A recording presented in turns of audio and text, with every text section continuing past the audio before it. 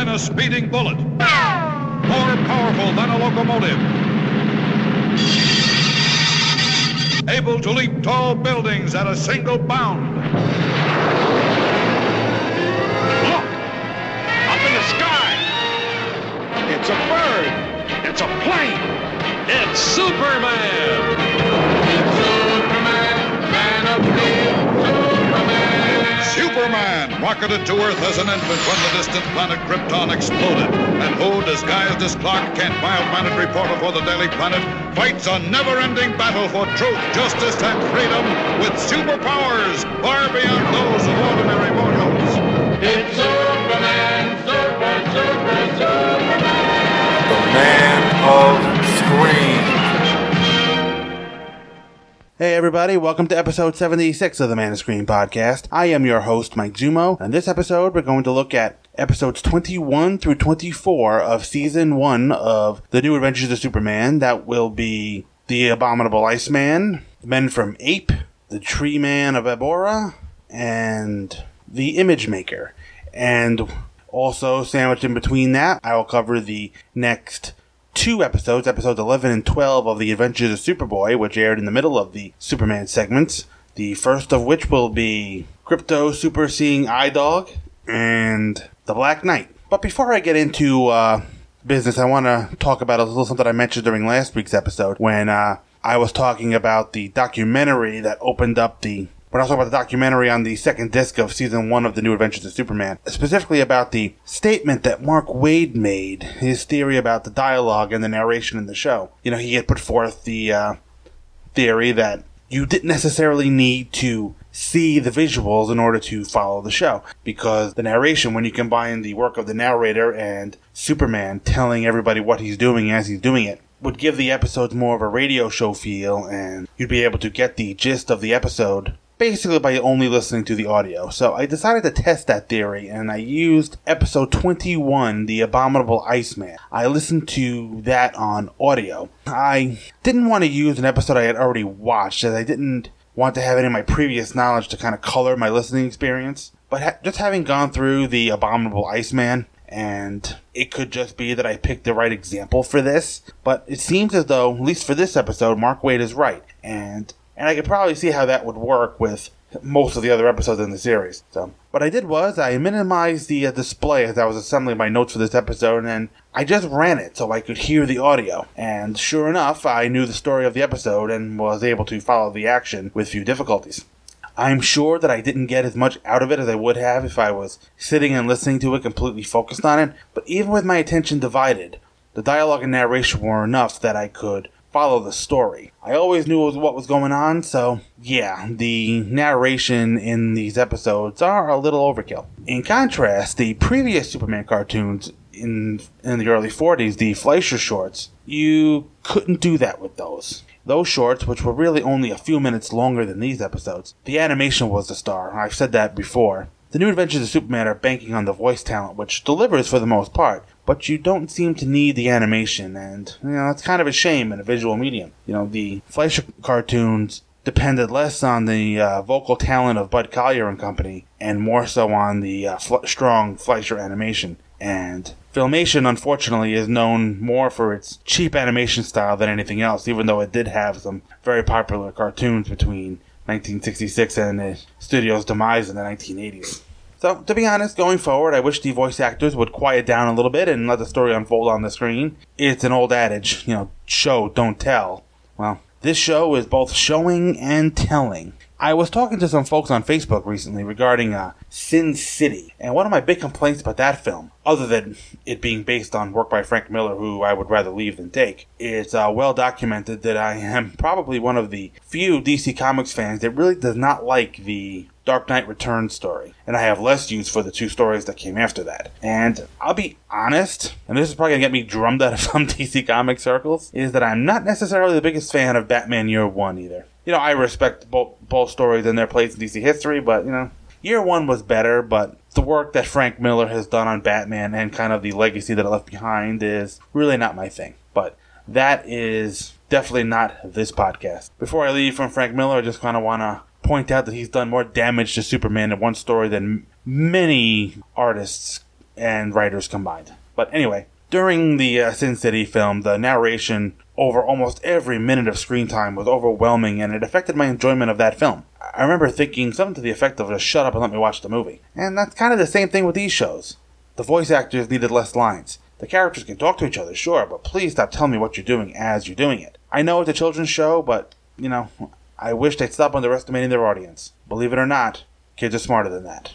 So, with that being said, I'm going to take a quick break. I'm going to play a podcast promo. Then I'm going to come back with The Abominable Iceman, Crypto Seeing Eye Dog, and The Men from Ape. Hang around, folks. Steph. What? Have you ever read a Superman comic? Not in the last few hours. Oh, I was just checking, right? Just checking.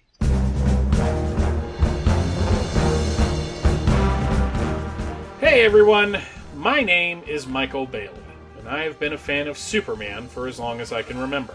In 1987, I started collecting the Superman comics as a going concern, which led me down a long and winding comic book-filled path to 2007, when I first started podcasting. Well, it's 2017, and because it's been 10 years since I started podcasting, and 30 years since I started reading Superman full-time, I thought it might be fun to start a new show called It All Comes Back to Superman.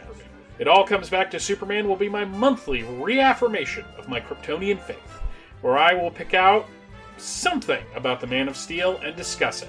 Sometimes I'll be alone. Sometimes I'll have a guest. No matter how many people get involved, Superman will be the focus. It All Comes Back to Superman is part of the Fortress of Baileytude podcasting network. New episodes will drop on the 28th of every month. This show and all of the other programs that are part of the Fortress of Baileytude podcasting network can be found at www.fortressofbaileytude.com.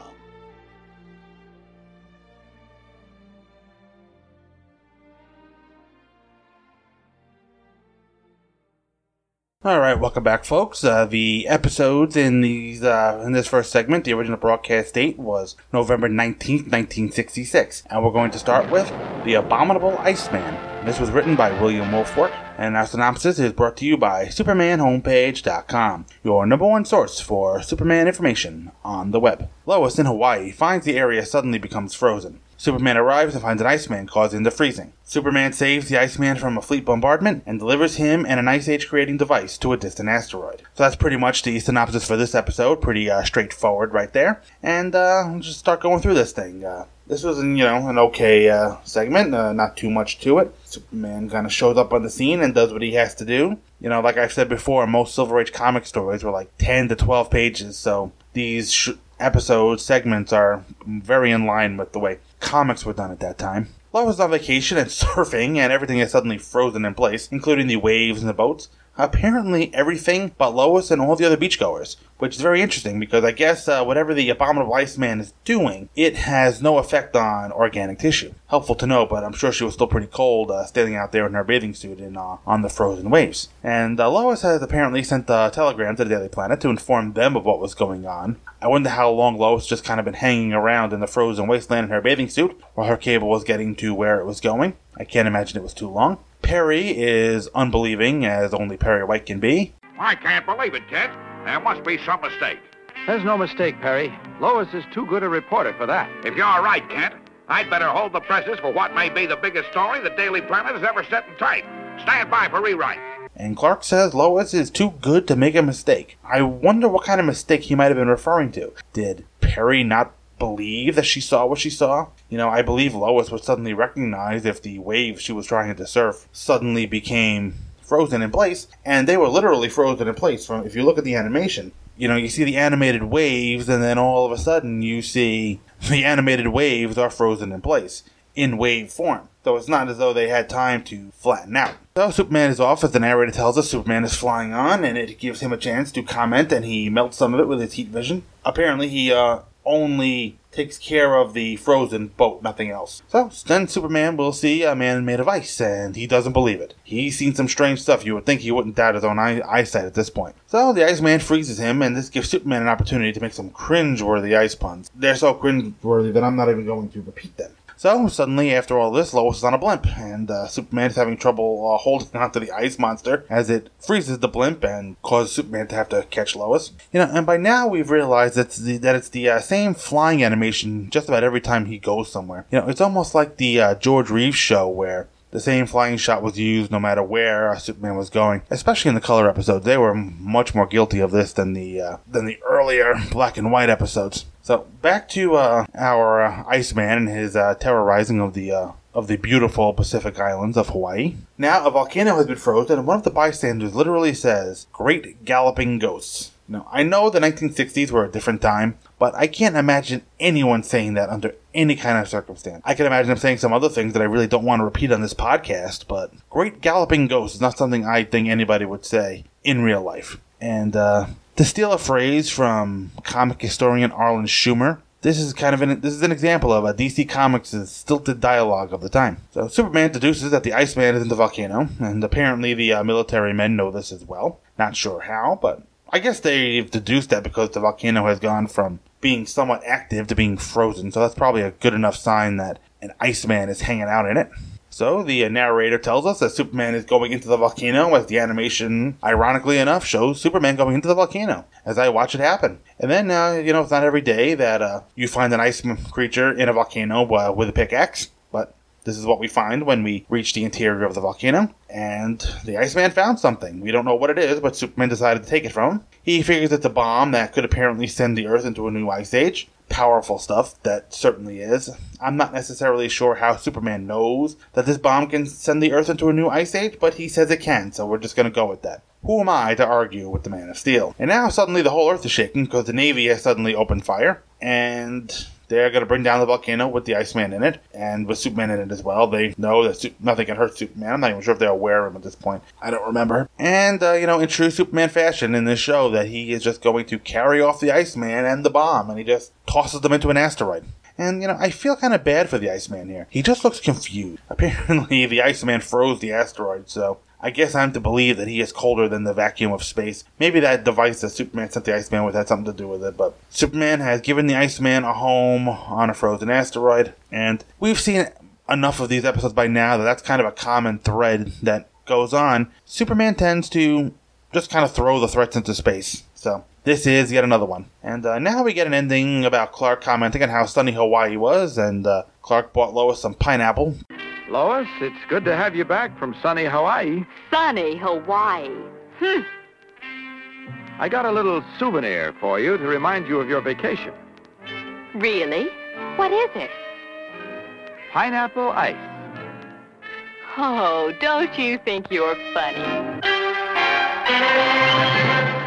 And Lois doesn't go for it, and there's something a little off about the animation here, as much as Filmation animation is off anyway. As, Clark kind of looks like he returned from the toilet in this scene. Just kind of a weird face. But that's it for this segment. Another standard Superman versus the monster type thing. I really wish these episodes had a little more meat, so there'd be a little bit more to talk about. But with these particular episodes, you kind of get what, kind of got to take them at face value. There's really not much under the surface for them. So that's it for that segment.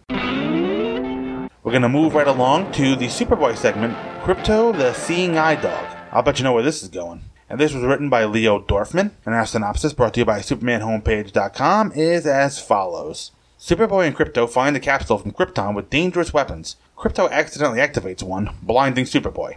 Holy smokes! It's written in Kryptonese. And it says, this capsule contains forbidden super weapons, launched into space when war was outlawed on Krypton. Let's have a look at those things. Let's see now. This says, disintegrator grenade. This is wow! A ray that causes instant blindness. And this is a... Careful, Crypto. These old weapons may be very dangerous to us Kryptonians. Crypto! Ooh. My eyes! My eyes! I can't see. I know you didn't mean it, Crypto, but now how will I find my way home? Wait. You can see, right? Well then, you can be my seeing eye dog. Go fetch a vine from the jungle. Krypto helps Superboy rescue his ship. Then later they respond to a bomb alert. They dig out the bomb, saving a bridge. When Superboy lets the bomb explode away from the bridge, he finds the blast has restored his sight. Alright, so we're back in Hawaii for this segment. Many years before, Superboy and Krypto were hanging out in Hawaii, years before Lois would encounter the Iceman there. So Superboy and Krypto are flying, and it looks as though they're flying after some kind of oil can, and of course Superboy identifies it as a space capsule as they drop it in the water. It's a good thing that particular space capsule didn't irradiate the ocean or something. Aquaman would have definitely been unhappy about that. And what a surprise, we're going to find that it's written in Kryptonian. And it's apparently super weapons from Krypton after war was outlawed. So naturally, because it's from Krypton, it was sent to Earth for safekeeping. Superboy finds a device that creates blindness, so of course Krypto accidentally hits it and blinds Superboy. So now Krypto is going to be a seeing eye dog. I'll bet you didn't see that coming based on the title. So now, of course, we're going to learn about how seeing eye dogs help blind people, make their way about in the world. It's kind of, they're a service pet, and you'll see many a blind person using a seeing eye dog to make their way. I'm not exactly sure how the relationship between a blind man and a seeing eye dog works, but there's enough of them out there that it does work. My best guess is that the dog kind of creates a path for the blind person to walk if he's in a crowded area or something. I don't exactly know. So Superboy will drop the capsule in the water and continue to fly off with Krypto. It's rather amusing watching Superboy hold onto a vine as Krypto leads him. It's really amazing that the vine holds up to all of that stress. So, however, with Krypto in the lead, the blind Superboy is still able to tow a ship that needs rescuing to shore. Krypto is barking about a lighthouse coming up, and Superboy manages to stop the boat in time. So, just as a visual reference, we know Superboy is blind because his eyes are closed. Obviously he's told us that he's blind, but his eyes are closed, so that's how we know we can't see. So, Superboy's going to be at home talking to Pa Kent. Let's be honest, Dad. What good is a blind Superboy? No, son. You still have other superpowers. Sure. But without sight, Listen. The police signal. State police calling Superboy. Urgent. Please contact headquarters at once. What do I do, Dad? You call in. That's what. Okay, Dad. Superboy calling state police. Come in, please. Some nut called to say he planted a time bomb set to blow up the state highway bridge 5 minutes from now. Great Scott. It may be real. We need your help. I'll be right there.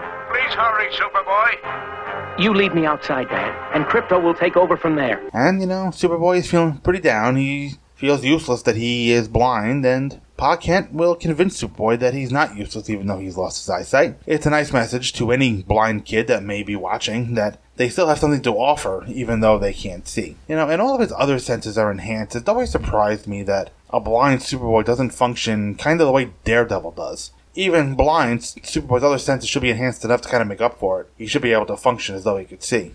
That's how it works with Daredevil, and you would think Superboy could do the same thing with his other enhanced abilities, but it doesn't dawn on the writers here. So, of course, despite Superboy's blindness, some nut is going to blow up a bridge, so there is clearly no rest for the weary Superboy. And Krypto is going to function as Superboy's eyes and digs for the bomb. And Superboy asks Krypto to take him into the sky, which I found interesting. Even though Superboy can't see, his flight powers still work, presumably. There should presumably be nothing in the sky to bother him. How many planes really are there in the sky in the 1960s? Or at any time, really, for that matter. So, why can't he do it? So the bomb goes off, and Superboy can see with absolutely no explanation as to why that works. The only explanation is that the force of the explosion or flash from the bomb restored his sight. Okay. That doesn't seem as though it would work. You would think that he'd have to find the Kryptonian device and use it the opposite way or something like that to get it to work, but okay.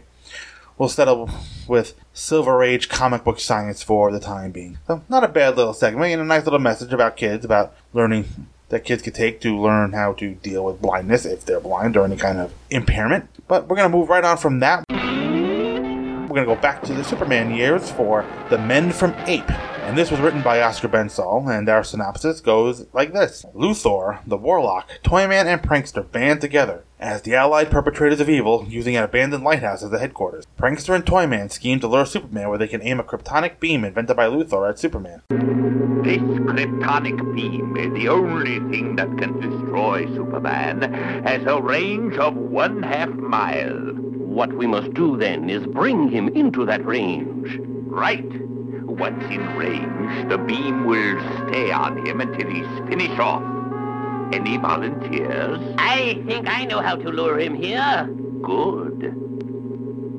Superman eventually finds a lead pipe in the harbor to shield him from the beam and defeats the criminals that way. So, as soon as I saw this episode, I saw the criminals all together. Oh, I kind of started licking my chops a little bit. This is like a greatest hits version of Superman villains, at least at that time. Toyman, the prankster. I'm not necessarily sure if Warlock made any appearances in the comics. I don't know enough of the Silver Age to know that. And Lex Luthor. This is kind of a precursor to the Legion of Doom, or perhaps a Superman Revenge Squad. So, Luthor has a kryptonic beam projector that has a range of about a half a mile. I could have sworn Luthor has tried something like this before, but in that episode he was alone, so I guess now that he has some teammates around, maybe his plan will work better this time. So Toyman starts off with a great idea. Let's bring Superman within that range. Pure genius. Did Mr. Bensall think of that strategy all by himself? So here is Clark as he hears a fire alarm, and there's some black smoke emerging from the background, and Superman is on the job. And apparently Superman had to fly all the way there to realize that it was a false alarm, and just a smoke pot. You know, the little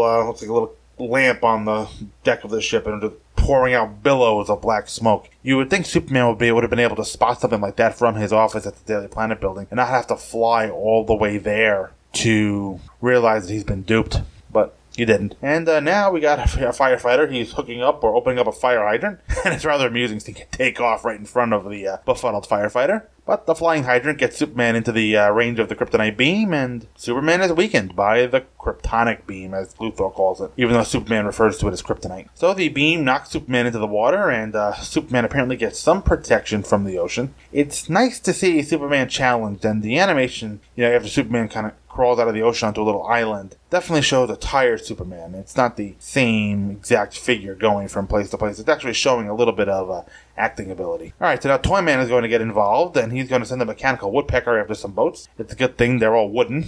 This really wouldn't work with a metal Navy destroyer or something like that. But Superman saves the boat, and the kryptonic beam comes back, and Superman jumps into the water. I hope you're sensing a theme here. So Superman now got lucky, found some lead tubing in the ocean, so he's going to just use this the way he did the last time. And if you hadn't remembered, Warlock was in this episode, you're going to remember it now, as he's going to do something to kind of show that he needs to be in this episode.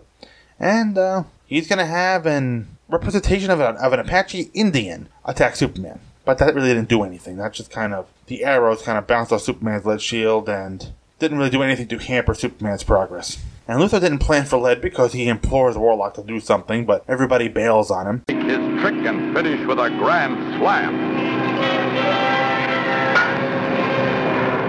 Holy smokes. He's coming right at us. I'm getting out of here. Me too! Do something, Warlock. Do something! Only one thing to do. Make myself invisible. I'll take that magic ruby. Now, Superman used a lead shield the last time Luthor focused a kryptonite beam on him, so I'm not necessarily sure why Luthor didn't plan for lead this time. It just seems like he didn't think everything through. But everybody bails on Luthor when it appears that the jig is up, and Superman is not content to merely take everybody to jail. Superman just picks up the entire lighthouse and flies them away. He just lifts the whole foundation right off the island and carries it away. And they all jump out, and then Superman rounds them up in a big net. I guess that's one good way of getting them all into one place so you can scoop them up in a big net. But that was a good one. I love the comic book elements. It's always nice to see the villains transported from the comic book page and onto, in this case, the small screen. I still don't understand why the Toyman model looks nothing like the model in the comics, but whatever. It is what it is. So I really like that. I really like that particular segment. And I'm going to take a quick break at this point, as we've taken care of the first 3 segments, and we'll play a podcast promo. Then I'm going to come back with the Tree Man of Arbora, the Black Knight, and the Image Maker. Hang around, folks.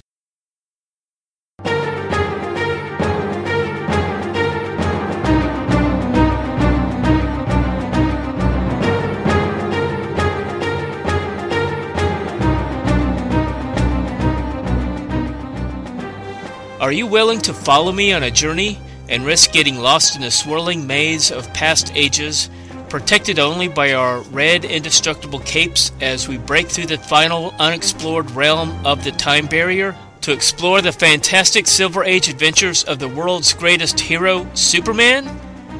If so, join me each week on the Superman Fan Podcast, as together we'll follow the Man of Steel, his cousin Supergirl, and his closest friends, Perry White, Lois Lane, Jimmy Olsen, Lana Lang, Batman and Robin, and others in Superman's never-ending quest to defend truth and justice in the pages of Action Comics, Superman, World's Finest Comics, Superman's pal Jimmy Olsen, and Superman's girlfriend Lois Lane. Go to the supermanfanpodcast.blogspot.com, available on iTunes and most other podcast aggregators. You can also follow the podcast on Facebook, Twitter, Tumblr, Medium, Flipboard, and Stitcher. And after you listen, feel free to send email to supermanfanpodcast@gmail.com. And unless you request otherwise, I look forward to reading your comments on future episodes. And don't forget to wear your red indestructible cape, standard safety equipment for traveling through the time barrier.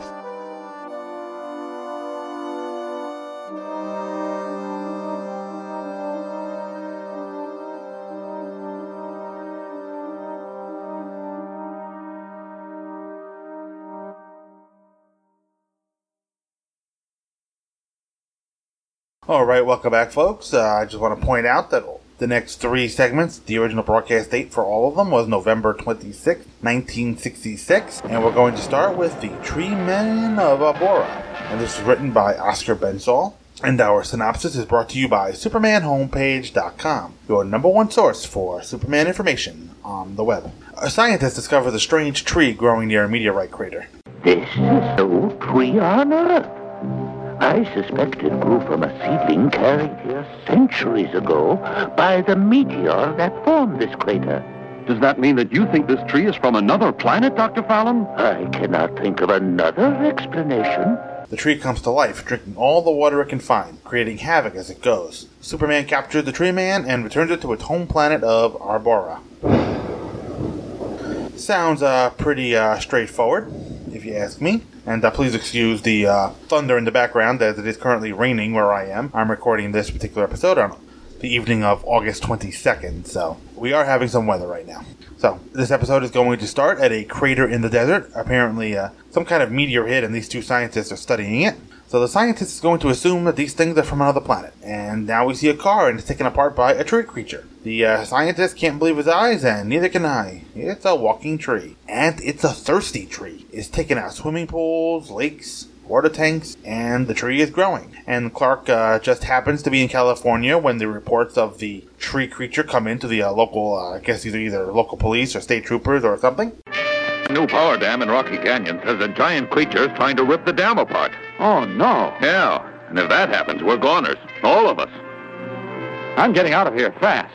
So, Clark does what he does and changes into Superman right outside the police station.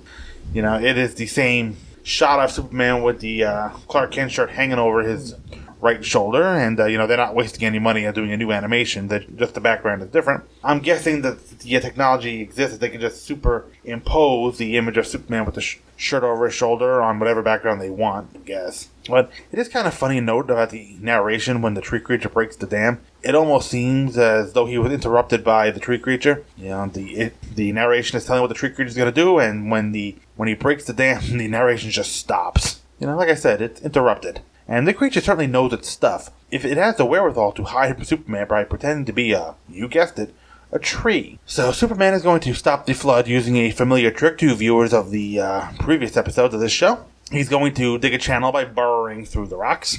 And I am perfectly glad and relieved that the narration is here to tell me what I'm seeing.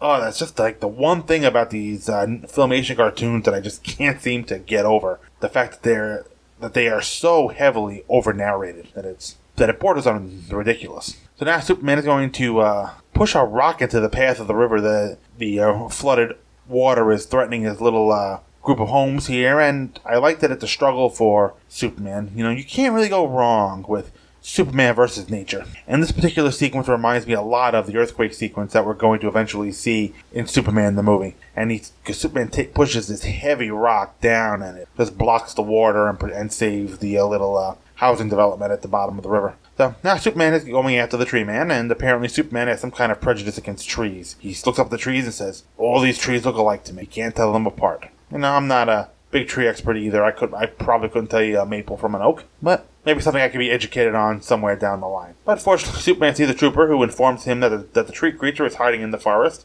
Superman, that tree creature was seen walking over Green Mountain. He was 300 feet tall. Well, at that height, he could easily lose himself in the redwood forest. That's right. All those redwoods are giant trees. I'd better find him fast. So now we've got a son and a father near the near redwood tree, and the son sticks the knife in the redwood, presumably to carve his name. Ow! Look at this one. It's as wide as a house.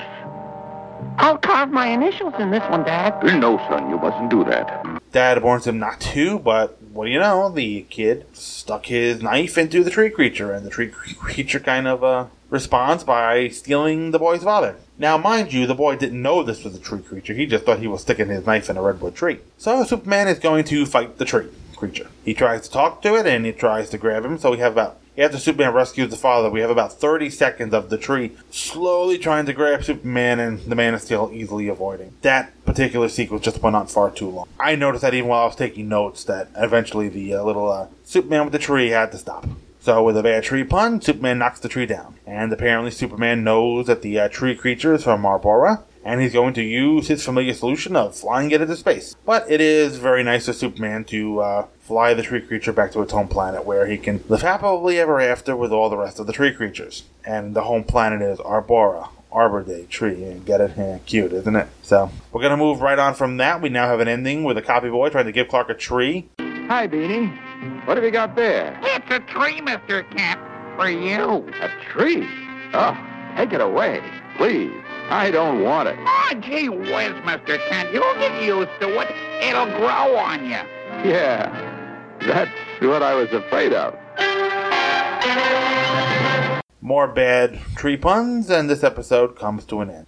Not a bad episode. Superman versus a tree creature is kind of what you would expect it to turn out to be. Let's move right along into the Superboy segment, The Black Knight, and this was written by Oscar Bensall, and our synopsis goes like this. Our friend of Clark's finds a magical cape that used to belong to Merlin. Clark, Timmy Jones is here to see you. Come on back, Timmy. Boy, wait till you see what I got from my grandpa's attic. A magician's mantle that belonged to the great Merlini. The great Merlini? Uh-huh, a direct descendant of Merlin, King Arthur's court magician. How about that? Yeah, boy, I wish I was on a jousting field at Camelot in the days of King Arthur and the Round Table. Right now. Timmy! He's vanished. Wishing he was back in that time, Clark sees his friend disappear right before his eyes. Rotating counterclockwise as Superboy, he travels in time to save his friend from being trampled by the Black Knight's horse. Superboy is soon challenged to a duel by the Black Knight, aided by Merlin. But Superboy wins the day. Merlin and the Black Knight are arrested by King Arthur, and Superboy and his friend return to their own time. This segment was a lot of fun. I always enjoy seeing King Arthur. It's one of my favorite legends. And it's always fun seeing Superman or Superboy kind of dabble in that area. I really enjoyed it in the comics when Superman found himself in Camelot back in the early 90s in the Time and Time Again storyline. Legends of Tomorrow dropped in on King Arthur in the most recent season. That was pretty interesting. And this was pretty good here.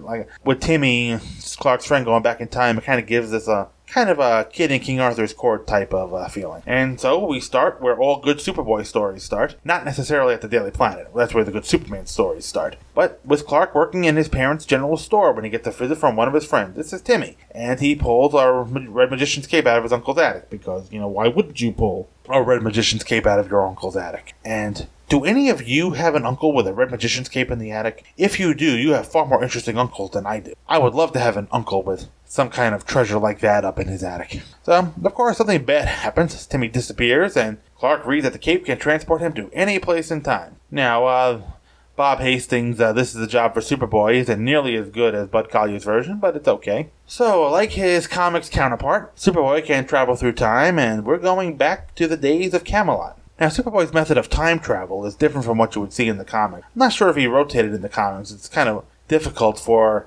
the comics, which is a static medium, to really demonstrate that. Normally Superboy, or Superman for that matter, are flying and you kind of just see the years go by. But Superboy kind of spins around counterclockwise and back to the past he goes, and he somehow knows exactly where little Timmy is going to end up. So Timmy shows up in Camelot, and I'm glad that he knows where he is. He must be some kind of expert in Arthurian legend, and he's excited to be in deadly danger here, that's for sure, as he kind of runs into some kind of jousting match between what he identifies as Sir Galahad and the Black Knight. Wow! I'm on a jousting field in Camelot! I wonder if that's Sir Galahad! Holy cow! That must be the Black Knight! And that must be King Arthur and Merlin! Let the tournament begin! Oh, boy! And so, Timmy is trying to tell the two combatants that he's in the way, and he's trying to tell them to stop. Perhaps he should just get out of the way and run or dive or something, instead of just yelling, stop, stop, like an over-anxious crossing guard. So Superboy does come up and saves Timmy here, and Timmy has no reaction to Superboy being there whatsoever. Here is a strange visitor from another planet who lives in his hometown hundreds, close to 1,000 years in the future, and Timmy has no reaction to Superboy being there as well. But after Superboy takes care of the knights, Timmy is quick to introduce Superboy to King Arthur. Because what wouldn't you do? The first thing you would do is introduce Superboy to King Arthur. Behold, Merlin. This strange young man's magic is greater than thine. Bah, 'twas just a trick, sire. Who art thou, mighty young stranger? This is Superboy, Your Majesty. He's from the 20th century, and he has the greatest powers on Earth. Dost thou hear that, Merlin? Bah, a mere stripling trickster, Majesty. Methinks thou art jealous, magician. Knave, thou hast broken my lance. For that, I shall break thy skull. Now look, sir, I challenge thee to a duel with broadswords. Now look, I apologize for breaking your lance. Go ahead, Superboy. Accept his challenge. Yes, show us your power. Take my sword.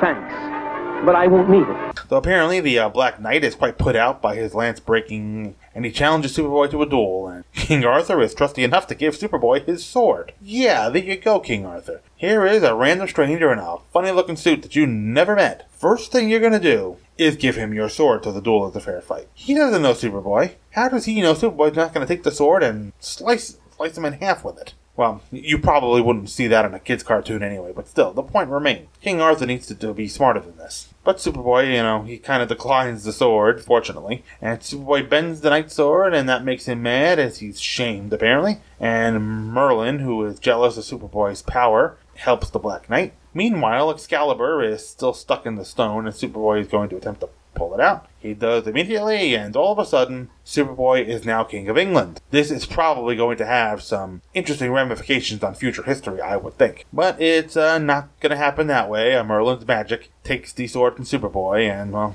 that's the end of Superboy having the sword. So now Superboy is going to fight the Black Knight, and he kind of tricks him into putting the sword back in the stone. So that's that. Excalibur is back where it needs to be. And when the Black Knight is caught, he immediately throws Merlin under the bus, or under the horse-drawn carriage, or whatever the Arthurian counterpart of a bus is. And this kind of tracks with Merlin being a villain in an earlier Superman segment. If you remember the first appearance of Lex Luthor all those episodes ago, he was reaching back in time to talk to Merlin to kind of learn some tricks to deal with Superman. So I guess we're going to play Merlin as a villain in these animated episodes. But before they go, Superboy is going to show King Arthur a magic trick. He spins clockwise and they go home. So now that they're home, Timmy wonders how Superboy knew where to find it. Now cut it out, Crypto. I told you I couldn't take you with me. Right, Timmy? Yeah. Pardon. Yeah. But how did you know where I was, Superboy? Well, would you believe a mutual friend told me? No kidding. You'd better get on home now, Timmy, before your folks start worrying. Okay. So long, Superboy. And thanks. You're welcome. Let's go, Crypto. Up, and away!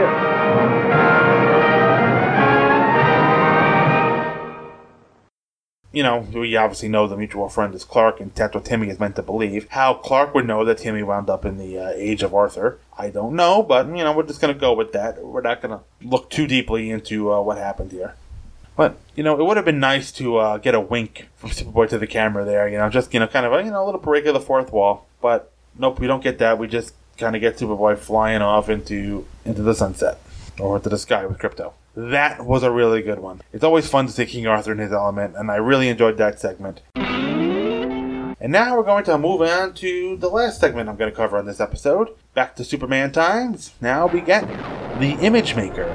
And this was written by Oscar Bensall, and our synopsis is: Professor Nula seeks revenge on Lois Lane for putting him in prison. Disguising himself as Professor Luna, he invites her to write a story on his amazing new 4D movie technology. She arrives with Clark and is soon in peril when the Professor's pet Yeti grabs Lois. As Clark changes into Superman, the Professor encases Lois in an airtight bubble, which he plans to rocket into space. Superman cripples a rocket ship, rescues Lois, and captures the Professor. Alright, so not much else to say about this one. The synopsis kind of gets you through it. We start out with the master criminal in a castle, because where else would a master criminal hide out but in an old abandoned castle? And Lois and Clark are driving through a very spooky forest. There's really some atmosphere in this animated forest. And I know it's just them driving through kind of a country road with trees surrounding them, and it's night out, but there's definitely something spooky about this particular forest. It's just a demonstration of a new motion picture process. The invitation was for me, alone. This is my story. Now look, Lois, the only reason I insisted on coming along is because this is a desolate area. It might be dangerous. So what if it is? You won't be much help. Of course, if you were Superman. Okay. Hey, look at that castle. Pretty creepy, isn't it? Sure is. Clark, right now, I wish you were Superman. So for some reason, Clark insisted on coming along. He mentions that because it's a desolate area, Lois drops the bomb on him, saying Clark won't be much help unless he's Superman. And Clark is, appropriately annoyed by that comment. But, things do eventually get spooky, and then all of a sudden Lois says she wishes he were Superman. And then Clark smiles. So eventually they meet up with Professor Luna, and he's talking about 4D movies. I guess that's a step above your modern 3D movies. I always thought time was the fourth dimension. I'm not exactly sure how that works in a movie, but we're just going to go with Professor Luna's explanation here. He's not giving away his secret, and the narrator implies that Lois should know who this guy is, but he kind of looks just like random mad scientist to me. Obviously, we haven't seen him before in any of these episodes, but it definitely seems like somebody Lois should recognize as claiming she put him in prison. So apparently, a movie in 4 dimensions means stuff like apples just comes right out of the screen. You can catch them and eat them. Kind of reminds me of something right out of Willy Wonka. The scene where Mike TV pulls the Wonka bar off the TV screen. So now we have an abominable snowman in a 4D movie, and now we're getting a job for Superman. As usual, Bud Collier's voice acting does not disappoint. So here is Superman talking to the movie, and Professor Nula announces his presence. And a little coloring error here. Most of the time, the S on Superman's cape is yellow, as has been done in the comics at the time, and what we're really been used to seeing pretty much exclusively since whenever they started drawing the yellow S on the cape. Seems like forever ago, but in the comics it really wasn't the red and yellow S that we saw on the George Reeves cape. It was pretty much always yellow once they started drawing an S on the back of the cape. For a time in the New 52, Superman had a black S on his cape, but since the Rebirth era started, the yellow S has been back on the cape. And I'm starting to get annoyed with the live-action version of Superman where there is no S. Having the S on the cape has been a major part of the Superman costume. It's time to get back to that. Don't give me your difficult animation. None. If this show can animate an S on a cape, then today's animators can do that too, if they need to. But there is a little coloring error here, as the S on Superman's cape for a lot of this episode is red and yellow rather. So apparently Professor Nula, in a very 1950s and 1960s plot, is going to launch Lois into a space in a rocket. And Superman is not really very deterred here. He gives chase, and this is one of the few segments with little narration. I'm not necessarily sure I could have followed this action without the aid of the visuals. I guess this is just the exception that proves the rule. So Lois is now ejected into space, where she is going to be caught by Superman and placed back down on Earth. And this Superman is similar to the George Reeves Superman in the sense that I've only really heard him call Lois Miss Lane. Doesn't really call her Lois very often. Now the rocket crashes and then Superman catches the Professor. And now we get our ending. Lois, you look pretty enough to be in the movies. Movies? Sometimes she's more dangerous than a mad scientist. Clark makes a crack at Lois about her being pretty enough to be in the movies, but she just throws a book at him. And the animation here is slow and not very dynamic. It looks as though it takes the book forever to get to Clark, and he just kind of moves slightly to dodge it. It goes over his head in kind of a very big arcing pattern. But we do get a nice George Reeves wink at the end as he comments that Lois is as dangerous as a mad scientist. Another okay installment. Not much to it, but I really have very few complaints. So, next time I'm going to cover the next 4 Superman segments. Superman's Double Trouble, The Deadly Super Doll, Lava Men, and Luthor Strikes Again. Also, the Superboy segments, Operation Counter Invasion, and The Jinxed Circus. If you have any comment on anything I've said in this episode or any previous episode, please send me an email. Email is always welcome, manofscreen@gmail.com. You can also leave me an iTunes review. That will help others find the show. And you can find the show on Facebook. You just put the Man of Screen podcast in your search feed, and the show should come up. And you can find the show on Twitter @ManaScreencast. And don't forget, if you're shopping at Amazon.com, use the link over at twotruefreaks.com to shop there. That'll help us keep the lights on here. So, until next time, folks, have a good one. Take care. Bye.